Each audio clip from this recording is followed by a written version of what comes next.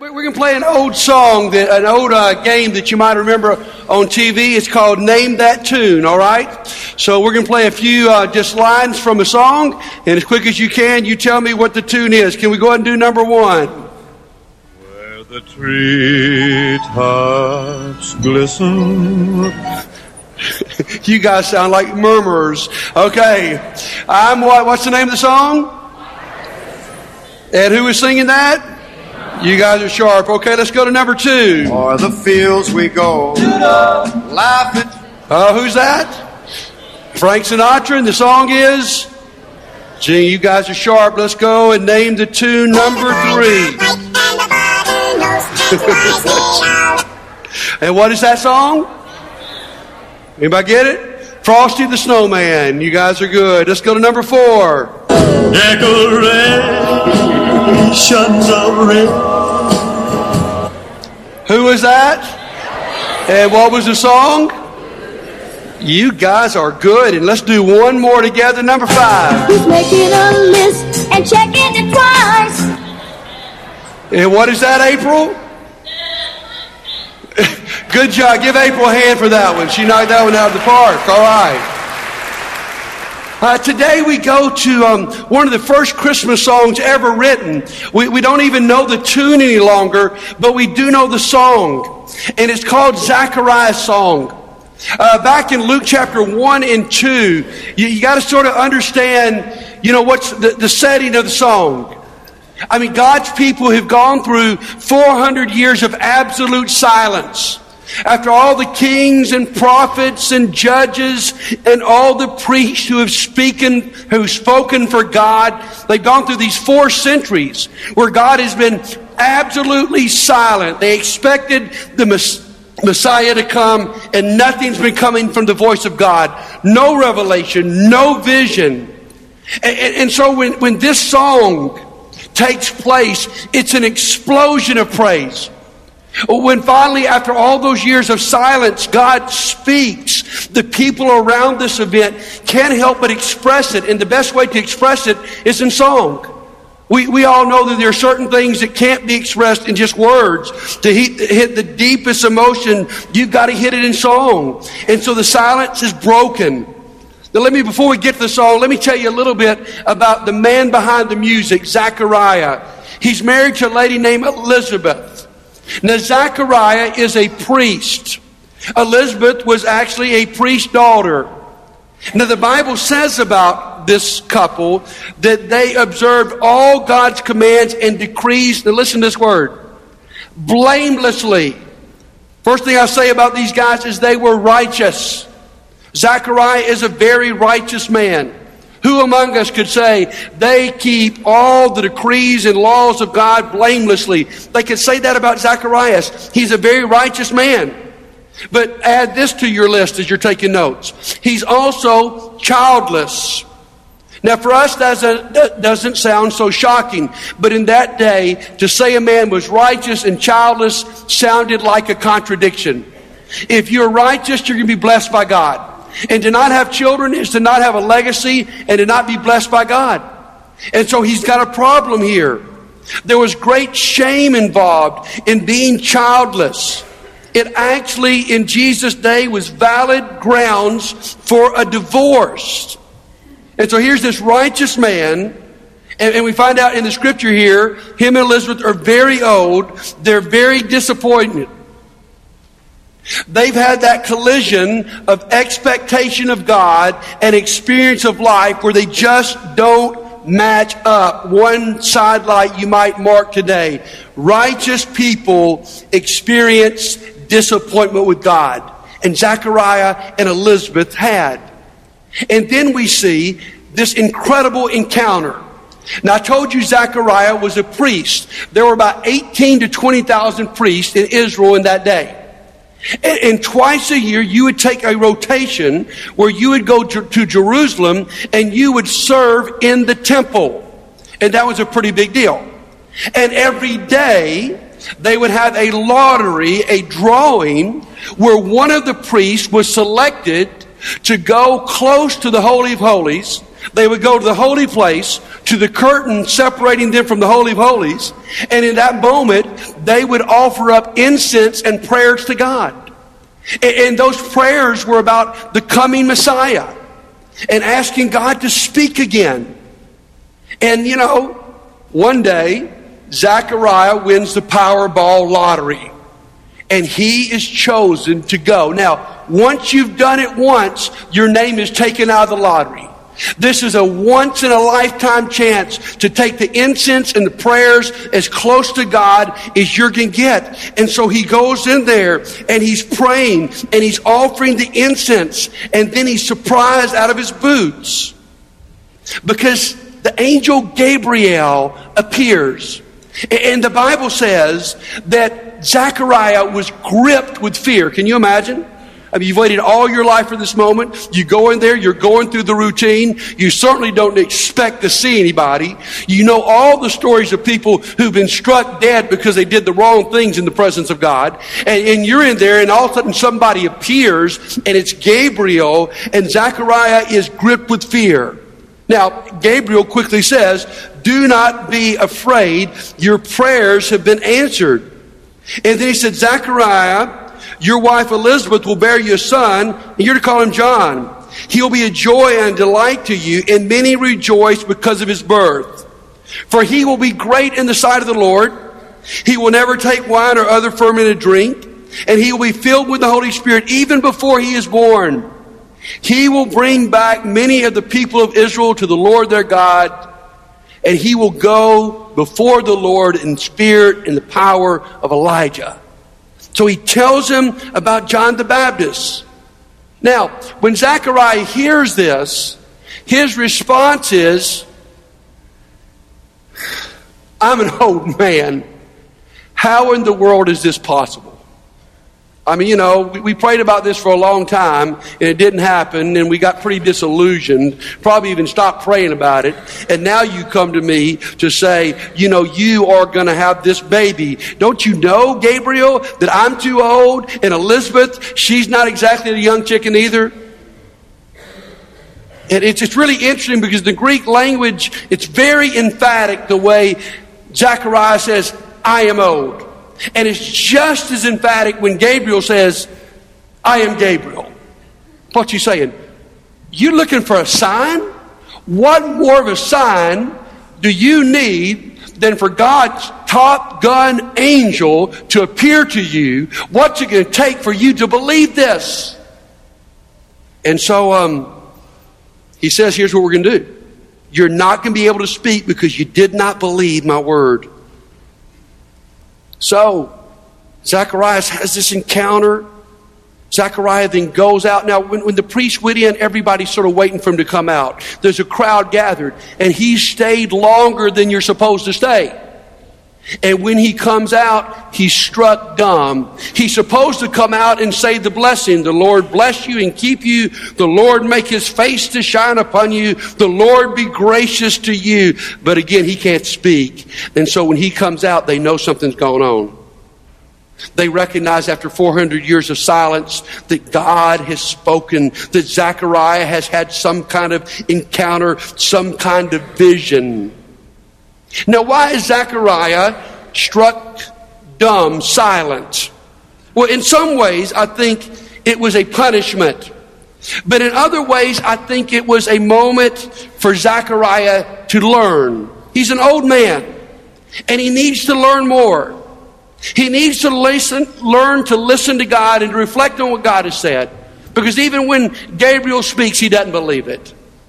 Now listen, one of God's great tools in our spiritual growth is a spiritual discipline we don't talk about a lot. Most of us are rather uncomfortable with it, which is the spiritual discipline of silence. It's to spend time before God, not speaking to God, just listening to God.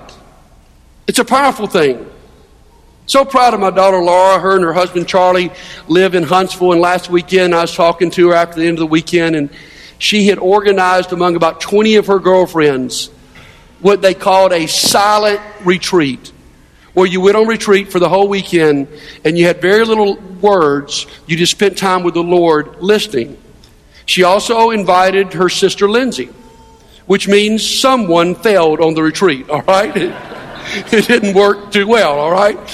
But it's a cool idea, because the idea is in that period of silence and reflection, when you're not so busy going and listening and doing and watching TV, there's a moment that God can speak to you. And God says to Zechariah, you obviously have not been listening very well. I want you to listen better. I'm going to give you 9 months of absolute silence.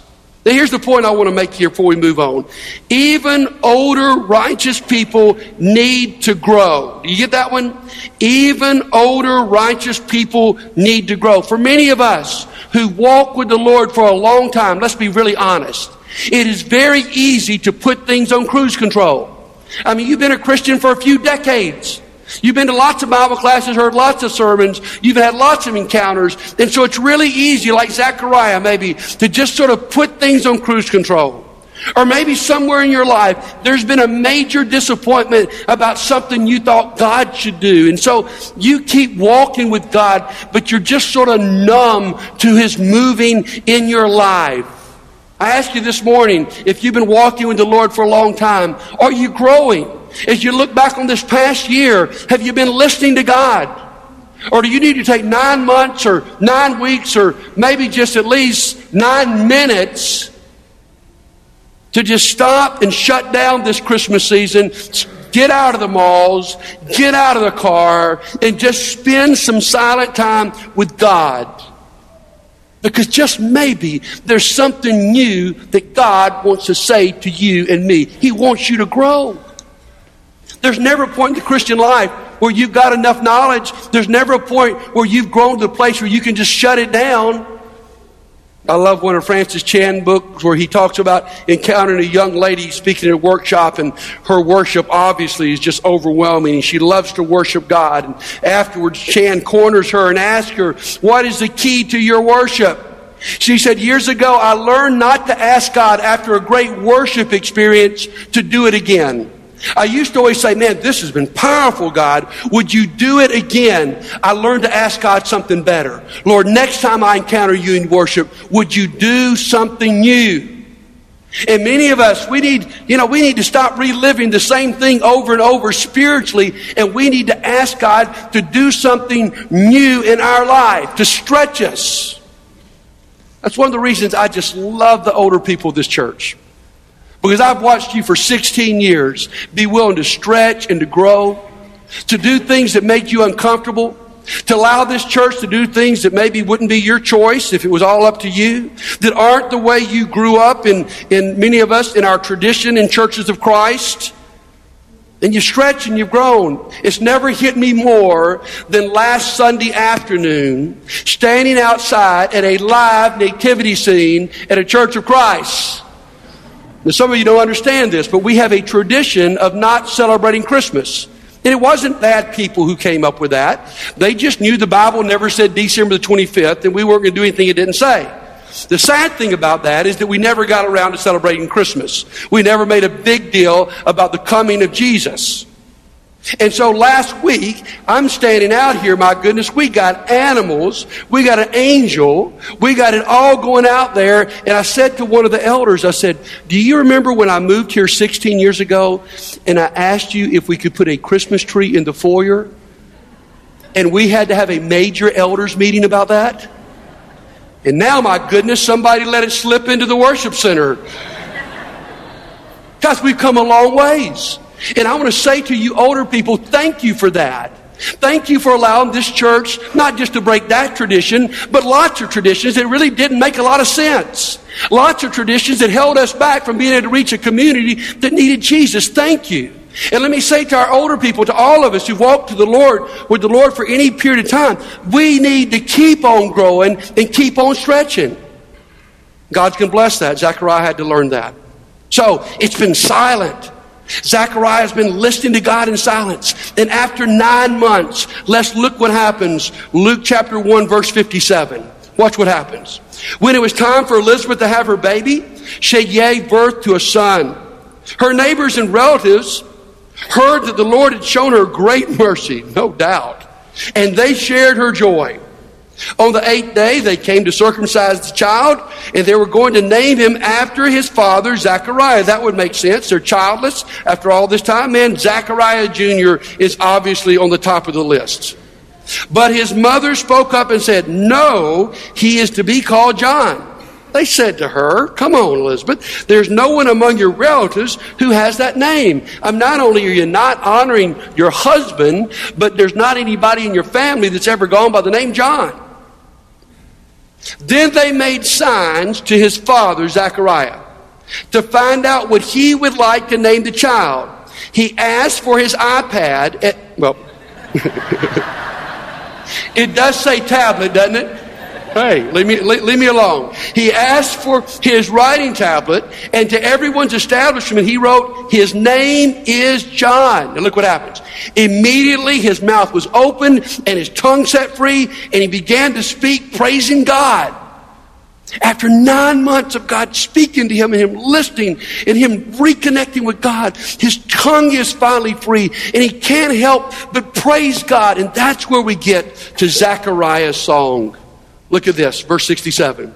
His father Zechariah was filled with the Holy Spirit and prophesied, praise be to the Lord, the God of Israel, because he has come to his people and redeemed them. He's raised up a horn of salvation for us in the house of his servant David, as he said through his holy prophets of long ago. Salvation from our enemies and from the hand of those who hate us, to show mercy to our ancestors and to remember his holy covenant. The oath he swore to our father Abraham, to rescue us from the hand of our enemies and to enable us to serve him without fear, in holiness and righteousness before him all our days. And you, my child, will be called prophet of the Most High, for you will go before the Lord to prepare the way for him, and to give his people the knowledge of salvation through the forgiveness of their sins, because of the tender mercy of our God, while the rising sun will come to us from heaven, and to shine on those living in darkness and in the shadow of death, to guide our feet into the path of peace. My friend, that's a beautiful, beautiful piece of music. It's a beautiful song. Let's look just a moment at the message inside the music. We've seen the man behind the music. Let's see the message inside the music. The key word in this song is the word that appears 2 times at the very beginning. It is the word come. It literally means to personally visit, to visit personally. Guys, the Advent season, the Christmas season, is about celebrating this incredible, miraculous fact that God came to this earth in the form of a baby born to a virgin. John 1:14 puts it this way in the Message translation: the Lord became flesh and moved into our neighborhood. Can you imagine if God moved in as your next door neighbor? Would you watch him? Would you want to know what he's like? Would you want to see how he treated people? Would you want to see what he was about? Yes, you would. And that is the cool thing about God coming to this earth in Jesus, is that he moved into our neighborhood. He literally pitched his tent, that's what it means, among us. Philip Rakin, who writes a book called The Incarnation in the Gospels, the Incarnation in the Gospels, write, salvation is not a human invention, but a divine visitation. It is not something that we achieve by going to God, but something God has done by coming to us in Christ. Do you realize this, guys? When you were lost and on your way to hell, God came for you. Many would argue today that the greatest event in human history is when we put a man on the moon, when man was able to go to the heavens. I think Scripture would argue the greatest event in human history is not when man went to the heavens, but when God came to this earth. And let me give you some things that means. What's the message inside the music? Write these down. Christ's coming fulfills prophecy. I mean, he says in this goes all the way back to the promise given Abraham. The promise given to prophet Micah and Jeremiah and Isaiah. Understand this, my friends. One of the great proofs of who Jesus was that he fulfilled hundreds of Old Testament prophecies. And Zechariah understands this. Oh, he's been silent for 400 years. We almost gave up on it. But now Zechariah knows all those prophecies about where he'll be born and where he'll be raised and how he will teach and how he will die and what will happen in his glorious resurrection. They're all going to be fulfilled. I like what the prophet Isaiah said. Oh, that you would open up the heavens and come down. Listen to me. God opened up the heavens and he came down. Christ's coming also provides salvation. There's lots of words used in this passage. Redemption, forgiveness, salvation. Listen, he wasn't just coming on a visit to see how we were doing. It wasn't just a friendly visit of a relative just to check us out. Listen, he knew how we were doing. We were doing awful. He knew that we were in trouble. He knew that we were locked in sin and doomed for hell. Because it wasn't just a friendly visit. He was friendly. It was a purposeful visit. It was to bring us salvation. My friends, listen to me today. If you have never come to Christ, let me tell you this. He came to you so that you could be saved. Next point. Christ's coming gives us purpose. There's a line in that song that just sticks out in my mind. He would enable us to serve him without fear. You know how radical that was? You know why Zechariah is so freaked out by seeing Gabriel the angel? Because he's scared. He's scared what God may do. I mean, you talk about encounter with God, we might say that'd be awesome. They think that would be awful. Because who knows what God may do? But when Jesus comes, we find out that we have, through the power of his blood, the ability to come before God without fear. And not just to come before God without fear, to serve him without fear.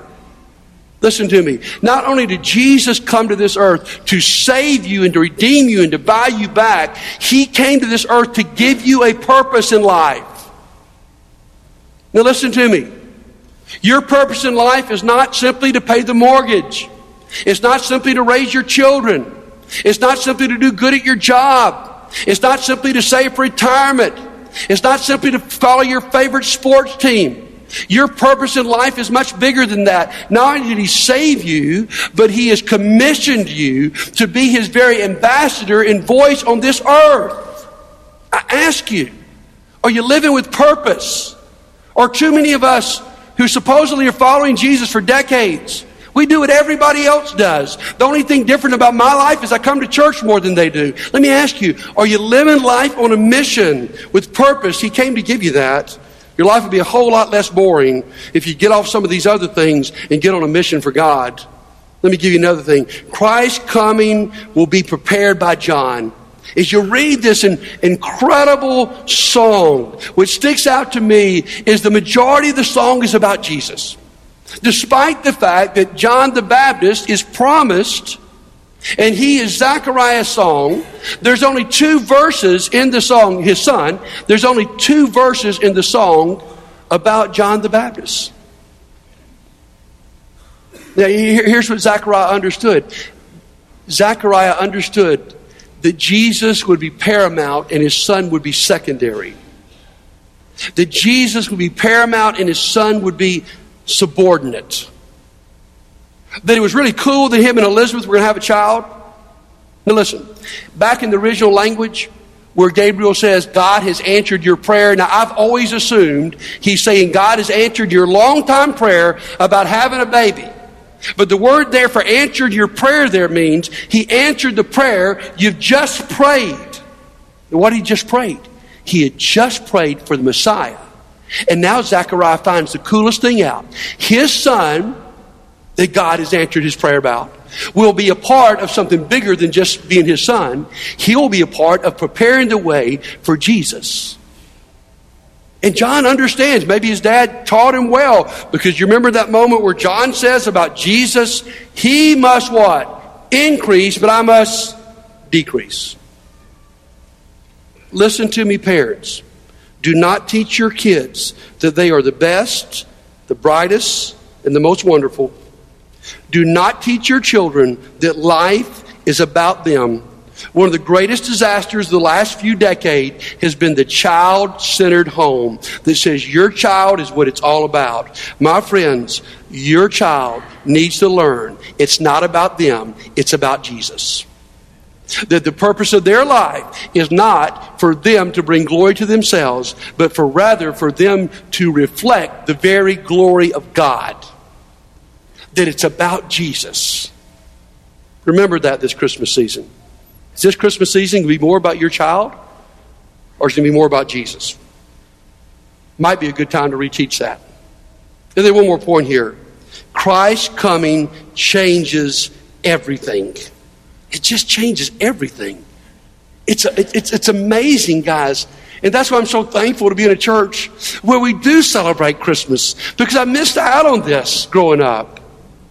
I missed out on how awesome it is that Jesus had come into the earth and how this event of this baby being born in this manger just rocked the world. And here's the truth. It better rock my world. It better rock your world. Please, let's don't just have a little trite Christmas time here as a church. Let's allow the coming of Jesus to rock our world the way it rocked Zechariah's world. Because listen to me. When Jesus came, it changed everything. I hope, listening to this song today, that you and I are reminded of how wonderful we have it. Of what the coming of Jesus means in our lives. Of what a radical change this makes. Alan goes back knowing that. The question is, will we walk out of here today and know that? I want to tell you the story behind another song before we sing and give you a chance if you want to come to Jesus. We're going to sing a song that, much like the song that Zechariah wrote that we really don't know the tune to, it's a song we do know the tune to. It's called Joy to the World. Let me tell you the man behind that music. His name was Isaac Watts. Isaac was a genius. At age 4, he learned Latin. At age 9, he knew Greek. At 11, he knew French. And at 13, he could read Hebrew. He had one, though, holdback in his life, is he wasn't very good looking, and it didn't appear that he would ever find a wife. But there was a woman, ironically named Elizabeth Singer, who read his poetry and who actually fell in love with him. And sight unseen, she proposed to him by a letter. And he said yes. And then she shows up and she meets him. And she retracted her offer. Now listen, these are awful words. She writes, he's only 5 feet tall, with a shallow face, a hooked nose, prominent cheekbones, small eyes, and a death-like color. And then she literally wrote this. I admired the jewel, but not the casket. Well, that's sad, isn't it? You know what Isaac Watts did with that rejection? He decided to spend the rest of his life glorifying God. He decided what he would do is spend the rest of his life writing poetry and writing songs that would point people to the most beautiful one of all, Jesus Christ. He never married. But even today, we sing a song and love this song. It was written back in 1718. And it says exactly what Zechariah was saying.